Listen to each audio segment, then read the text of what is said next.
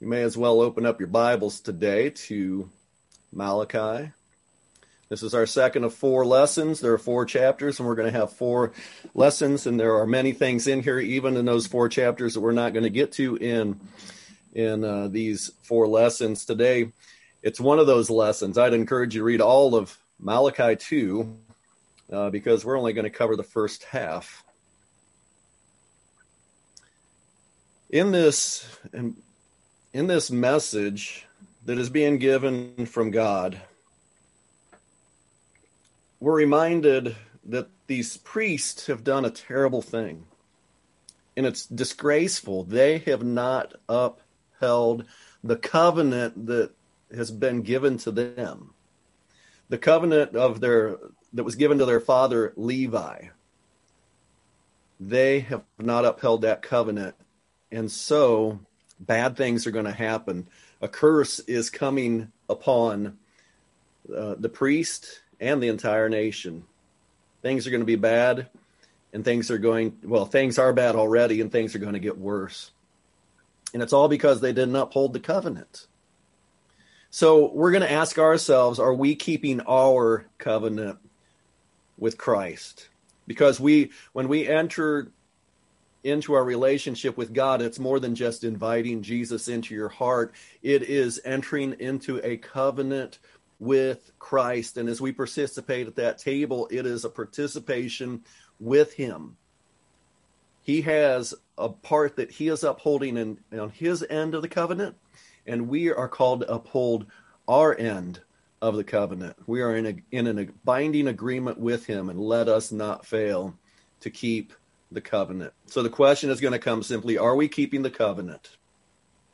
In Malachi chapter 1, it was introduced to us that the priests were likely, and this is, we went through this last week, the priests were likely using extenuating circumstances to disobey God and say the table of the Lord is despised. You read through chapter 1 and you're like, how could they possibly say that? And one of the thoughts is, well, they weren't literally say that. They were just kind of saying it in their heart. And I contend that maybe they were literally saying this because they were due to the very difficult conditions that they were now experiencing, because God has allowed the curse to already come upon them. That maybe things are so bad that they're saying, the table of the Lord is despised. You don't have to bring your best right now. Let it be despised. So thus Israel did not give their best. One of the very first lessons we learn is that mankind fails. We don't walk with God as we should, and we disobey.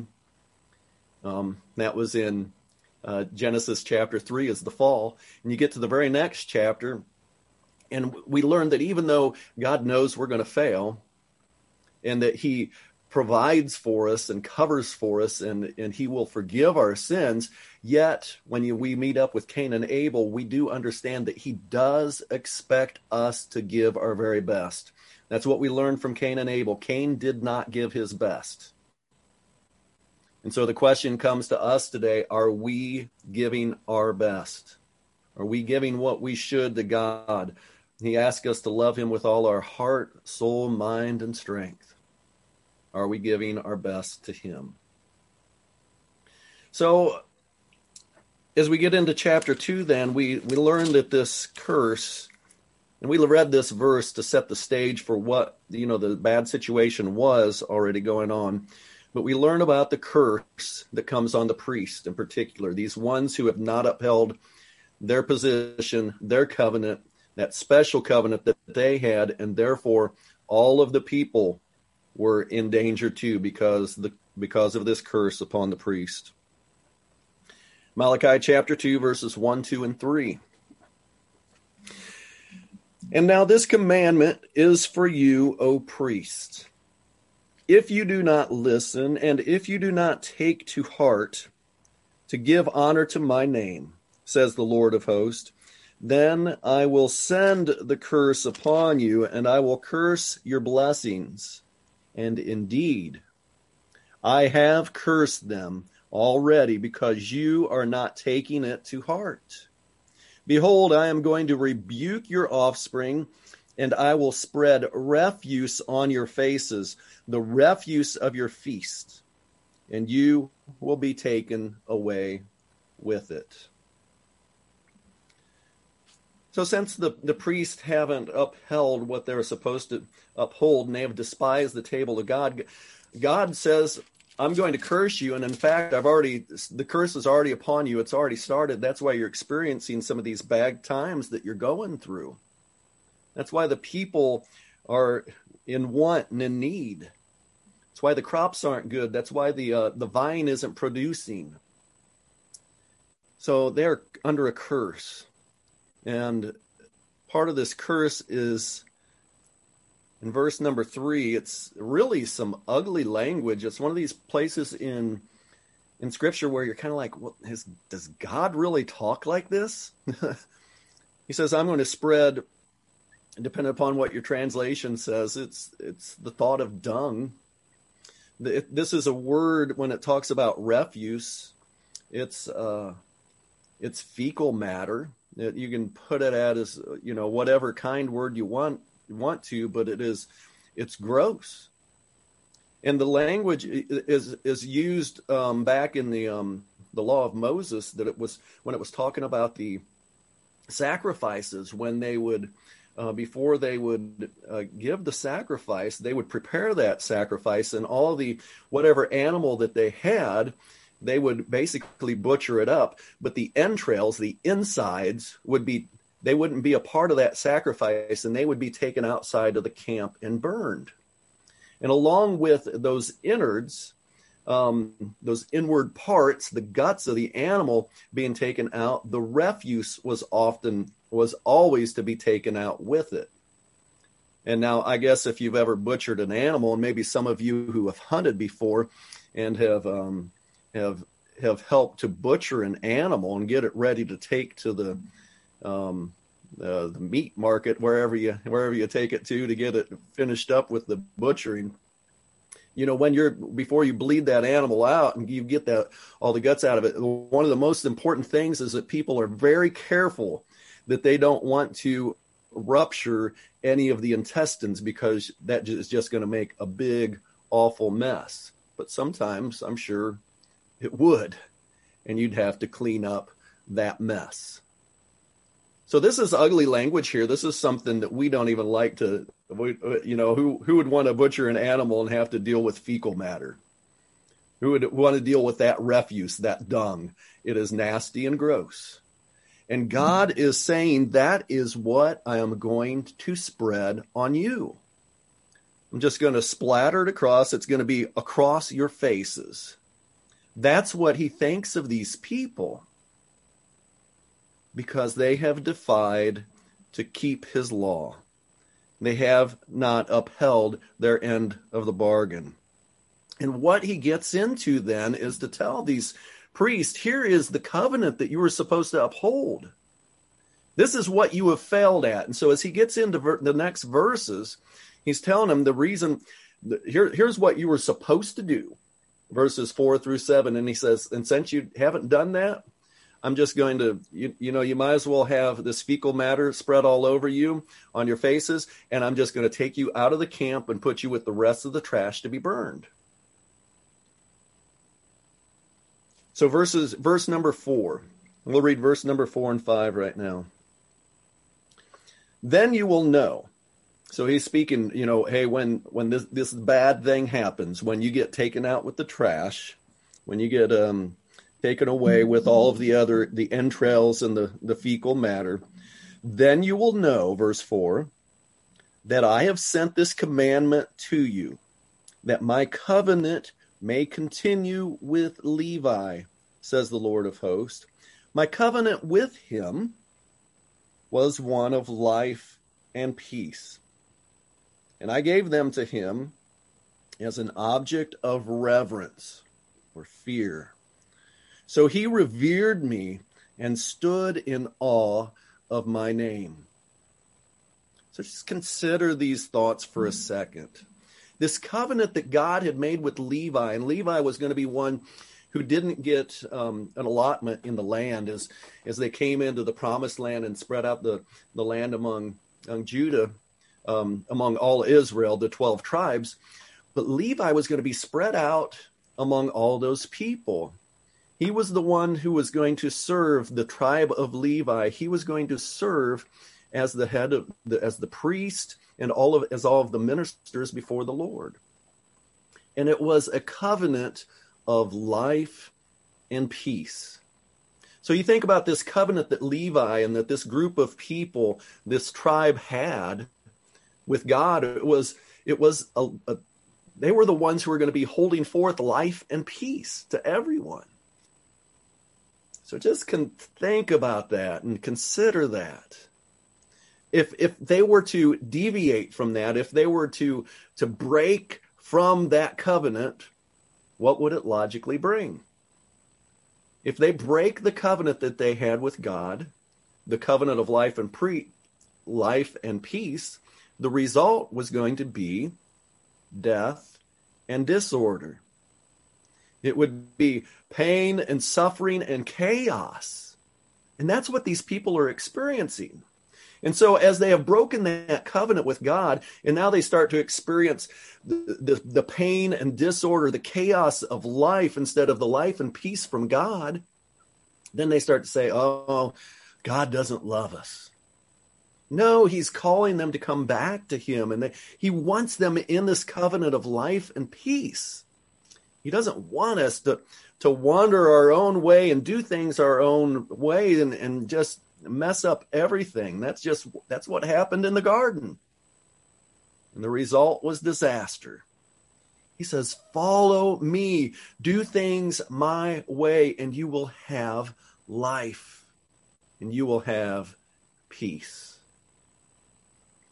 But in order for that to happen, he refers here to reverence. I put in my notes, healthy fear. I always, reverence is always a funny thing. It's literally it's fear. There are different kinds of fear, words for fear in the Bible, but this is one of those words for fear. And it's a fear like when an angel would appear for people in front of people, they would have fear, because you come into the presence of an angelic being, you're going to be awestruck, and you're going to have that healthy respect, a healthy fear. And that was required of these priests. And since they didn't have a healthy fear of God, it's like when you come to a cliff, or when you're up high. If you're painting, when you come to a place, I'll look at it this way. When I came to the Grand Canyon, you come to the edge of the Grand Canyon and you look down, and it goes down however far it goes down, and one little step, and you could your life would be gone. You have a healthy respect. You have a reverence for that position that you're at, because you are at the edge of death. This is the kind of thing, but when you have that healthy respect, you can look out in awe of the Grand Canyon. Those of you who have been there, you're like, I've never seen anything like this. This is amazing. There's that sense of awe at the Grand Canyon. And right along with that sense of awe is a sense of fear that if I step into that Grand Canyon, I die. So you don't want to break the rule of not stepping into the Grand Canyon. You got to have that healthy fear. You have to have that healthy respect. The priest didn't do that. These priests have forsaken reverence. And so instead of saying, no, we are going to follow God's commands, his covenant at all costs, and we will always bring our best, even when it's difficult, even when there is reason for us to say, I don't know if we should do that right now. A healthy fear is always needed. It was required of the priest. And when they would say, the table of the Lord is despised, we don't really have to bring your very, very best. Just bring kind of the best. Or just bring something. Just bring something. Times are tough. Just bring something. That was not reverence. That was not fear. That is not considering coming into the presence of God and having to answer to him someday. That's not thinking about, in our situation, thinking about Jesus has given everything for us. So I'm going to give him some of the leftovers. We have to give Christ our best. These priests needed to give their very best to God, but they had forsaken reverence, and all of the nation has followed them. So this covenant of life and peace required reverence, required them to stand in awe of God, and they failed to do that. They just said, God, the table, the Lord is despised. We'll do what we can for God, but we got to take care of ourselves too. All right, now on to verse number 6. Still talking about this covenant of life and peace with Levi. Verse 6 says, true instruction was in his mouth, and unrighteousness was not found on his lips. He walked with me in peace and uprightness, and he turned many back from iniquity. So look at this. I simplified this a little bit in my notes, just saying the priests were to teach truth, they were to walk with God, and they were to turn others back from iniquity. This is what their covenant of life and peace was. It wasn't just their life and peace. It was life and peace for everyone that they served. They were messengers for God. They were to teach truth, and they were to not just teach it, but they were to walk it too. And this is the thing. It's always the same thing. I remember hearing some stirring messages from one of the preachers I heard when we would go up to the lake in the summers. There was a young guy that was at the church up there. It was about an hour drive. So when we were up at the lake on the weekends, we would hear Chad Brock. He was a young guy just out of college, and he would preach these stirring messages, and it just would grab my heart even as a young kid. He'd say, we've got to live this. And he really meant it. And we can't just kind of come to show up to church on Sunday and think that God's just happy with that we just kind of show up. We have to teach the truth, and we have to walk with God. And when we do that, when we teach and when we walk with God, we will turn others back from iniquity, and we should want to do that. How can we possibly say, as we participated in the Lord's Supper this morning, and we think we take that cracker and we're eating that cracker, and that's emblematic of us participating with Christ. It's not just us kind of talking with Christ. It's us participating, being one with him, and taking the blood and drinking it and remembering what he did for us. It reminds us of our covenant that we are in him. And if we are reminded of that, and we think about what Christ has done for us and what we then need to do for him and should do for him, how could we possibly not want to turn others back from their iniquity? Because the epitome of Christianity is if Christ has done it for you, then you must do it for others. He reached out to us and saved us in our rebellion and saved us from our sins. We should do our best to reach out to others to help them experience the same. And if we aren't doing that, then we're hypocrites, just like these priests were. We're the priests of God. We're going to teach you the truth. But for right now, the table the Lord has despised. You don't have to bring your best. It's got a broken leg. That's all right. It's ridiculous. They were not teaching truth, but the covenant of peace and of life and peace that God had with Levi was one where the priests were to teach truth and walk with God in uprightness and in fear and turn others back from their iniquity. Let's not be hypocrites. These priests were hypocrites, and they were going to pay the price. All right, and then verse number 7, I wrote the whole thing down. I didn't want to summarize this one in any way. Verse number 7 says, for the lips of a priest should preserve knowledge, and men should seek instruction from his mouth. For he is the messenger of the Lord of hosts. The Lord of hosts, the messenger of the Lord of hosts. I think it's used, that idea of the Lord of hosts it used to be a strange one to me, and perhaps it's because it could mean a couple different things. The Lord of hosts, all of the host of heaven, it could just be a reference to he's the Lord of the entire universe because of the host of all the stars and planets and all that, and that's out there in the universe. He's the host of all of those. Or it could be the host of armies of angels. The host of the Lord, he is the one in charge of, he's the Lord of hosts. He's the Lord of heavens. He's the Lord of all the angels. He's the Lord. He's the God of all. And I don't want to point it to us yet. These priests were to be messengers for him. Notice that last part of verse 7. He is the messenger of the Lord of hosts. The lips of priest should preserve knowledge, not forsake knowledge, preserve it. And men should come to these guys saying, teach us the ways of God. That's who the priests were supposed to be. But they were not. They had failed, and so God despised them. God was going to humble them, make them abased. Verses 8 and 9.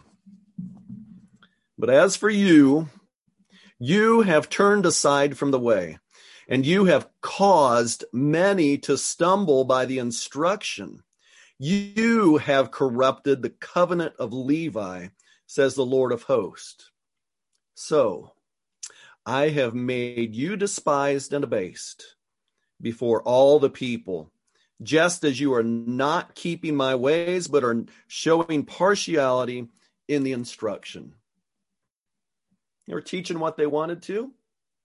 They were not favoring God's word. They were favoring their own words. They were partial with what they taught and to who they taught it to, but they weren't just teaching the truth of God. The covenant of peace was broken. These priests failed. And so God despised them. God was going to lower them. God was going to put refuse on their faces and have them tossed to the curb. Warren Wiersbe is one of the commentators that I look at every once in a while. And this kind of takes us back a little bit. This is what he wrote at the end of the end of chapter 1, but it fits with us now. The first thing he says is that we are priests. And so this is what we want to get at. And these words that I have here are directly from one of his commentaries, and I'll add to it a little bit. We are priests through Christ. And we too are to bring spiritual sacrifices to him.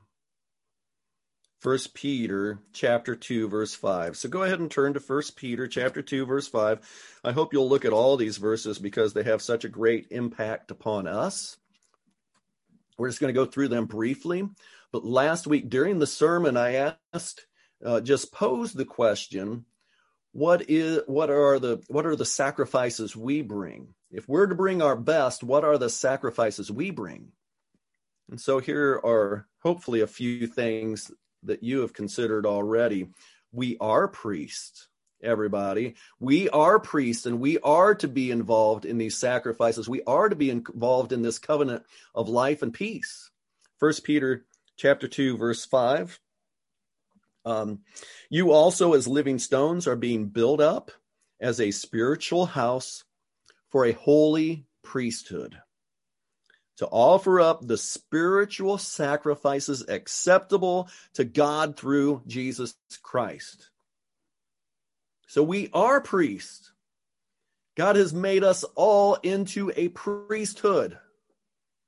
There is no longer one specific sect that has the role of priest. We are all who are in Christ, we are all priests for him to offer up spiritual sacrifices.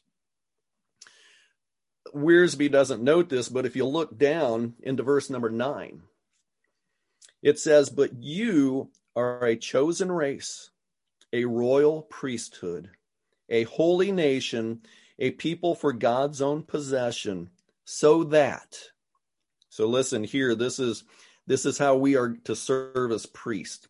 This is the reason we serve as priests, you and I, so that you may proclaim the excellencies of him who has called you out of darkness into his marvelous light. For you were once not a people, but now you are the people of God. You had not received mercy, but now you have received mercy. The point is we are to proclaim the excellencies of God. He saved us. We need to proclaim the salvation of Christ Jesus that has come to us. We need to proclaim it to others. Wiersbe continues in his notes, what are these sacrifices? So what is it that we are to do that is to call others to know this wonderful work of God in our lives? He lists first our bodies, Romans 12, 1 and 2. So I'll go quickly through some of these. Romans 12, and I'm only going to read verse number 1. Therefore, I urge you, brethren, by the mercies of God, to present your bodies a living and holy sacrifice, acceptable to God, which is your spiritual service of worship. So remember, Jesus said, if anyone wishes to come after me, he must deny himself, take up his cross. So God wants us as a sacrifice. The sacrifice we bring is to God is us. It's our bodies. We give up our lives and give them to him. That is our sacrifice. So what kind of sacrifice are you giving? Are you coming to God and saying, I'm going to give you my best? Or are you bringing your lame, broken aspects of you and you're just saying, well, here I am kind of, but I'm really more interested in giving myself totally to whatever it might be that you really, really love. Consider it. Think about it. Even in our worship right now, we are to be giving our minds, our hearts, our thoughts to God. Are we doing it? My clock says 10:53 right now. Have you tuned out already? Or are you giving your best to God right now? I can see some of you on my screen. You better be paying attention. Anybody got their eyes closed? You're not quite big enough to see if you got your eyes closed or not. We are to give our best to God.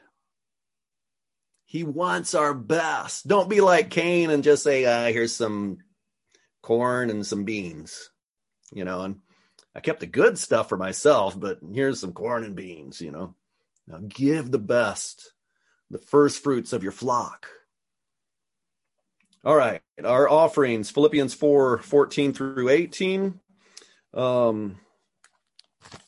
Philippians 4:14 through 18. All we need to read is verse 18. It says, but I have received everything. This is Paul speaking to the Philippians in relationship to an offering of money that he was taking to some other people, a contribution to help the saints in Jerusalem, I believe. But I have received everything in full and have an abundance. Well, it was an offering to himself. And I am amply supplied, having received from Epaphroditus what you have sent, a fragrant aroma, an acceptable sacrifice, well-pleasing to God. So they were giving money to help the needs of Paul. They were giving monetarily. Paul says this is a sacrifice to God. So we haven't done our contribution yet and recognized it in our worship here, but we will in a moment. And I hope as we participate in that prayer that you can think, I have been giving. And I haven't been holding back, even though things are a little tougher for me right now in some way. For some of us, it is. Give your best sacrifice to God. Hebrews chapter 13, verses 15 and then into 16, there are two sacrifices mentioned in these two verses. Hebrews 13:15. It reads, through him then let us continually offer up a sacrifice of praise to God. That is the fruit of lips that confess his name. Our praise is an offering to God. It is a sacrifice. It's a spiritual sacrifice to God. Are we giving our best? The very next verse, and do not neglect doing good and sharing, for with such sacrifices, God is pleased. Doing good works, sharing with others, that is a sacrifice and that goes up to God. Let us give our best sacrifice by doing good works for others and helping and sharing with those in need. Romans 15, verse 16, it makes a point that we already made back in 1 Peter. Romans 15, verse number 16, Paul speaking here about his calling. Verse 16, to be a minister of Christ Jesus to the Gentiles, ministering as a priest the gospel of God, so that my offering of the Gentiles may become acceptable, sanctified by the Holy Spirit. Now, Paul was saying this in relationship to his ministry and his calling, is that his offering that he was going to bring to God was that he worked in the kingdom, spreading the truth and the knowledge of God, the knowledge of Jesus Christ with others, so that he could present those souls on that final day, to present those souls to Christ. That my offering of the Gentiles, I have won the Gentiles, I have taught them the truth and brought them into the kingdom of God. That was what he wanted to do. And that fits with the idea of priests who were called to teach the truth and to walk with God and turn others back from their iniquity. Wiersbe ends by saying, are we bringing him our best? Or only what is convenient for us? So we just pause and think for a second. Do you want to spread, do you want this to happen? Do you want God to spread refuse on your face? Dung. Do you want dung on your face and then God to have you taken out with the trash, disposed of, gotten rid of? Do any of us want that to happen? Not me. Not any of you. So therefore, we better pay attention to the message today.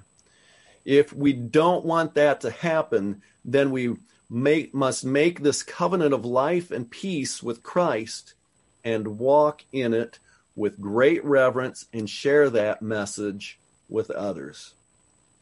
Let us not in any way give Christ anything but our best. Consider that this week. Are you in a covenant with Christ? Then you better be walking in it fully. God understands when we fail, but he also understands if we're not giving him our very best. Let's always give him our best. And if there's anybody out there who hasn't committed to this covenant of grace with Jesus Christ, this covenant of life and peace, do it. Give your life to him. Walk with him. Live for him and give him your best. And you will truly have life and peace like you can find nowhere else. So if you want to do that, get a hold of me today or find somebody else in the church to talk with about that, of how you can give your life to Jesus Christ. We'll be happy to teach you and help you be ready to be immersed into Jesus for the forgiveness of your sins. We've got a song to sing that will be an encouragement to you, and find somebody today if you want to give your life to Jesus. And the rest of us, walk with him. Give him your best. Let us sing this song.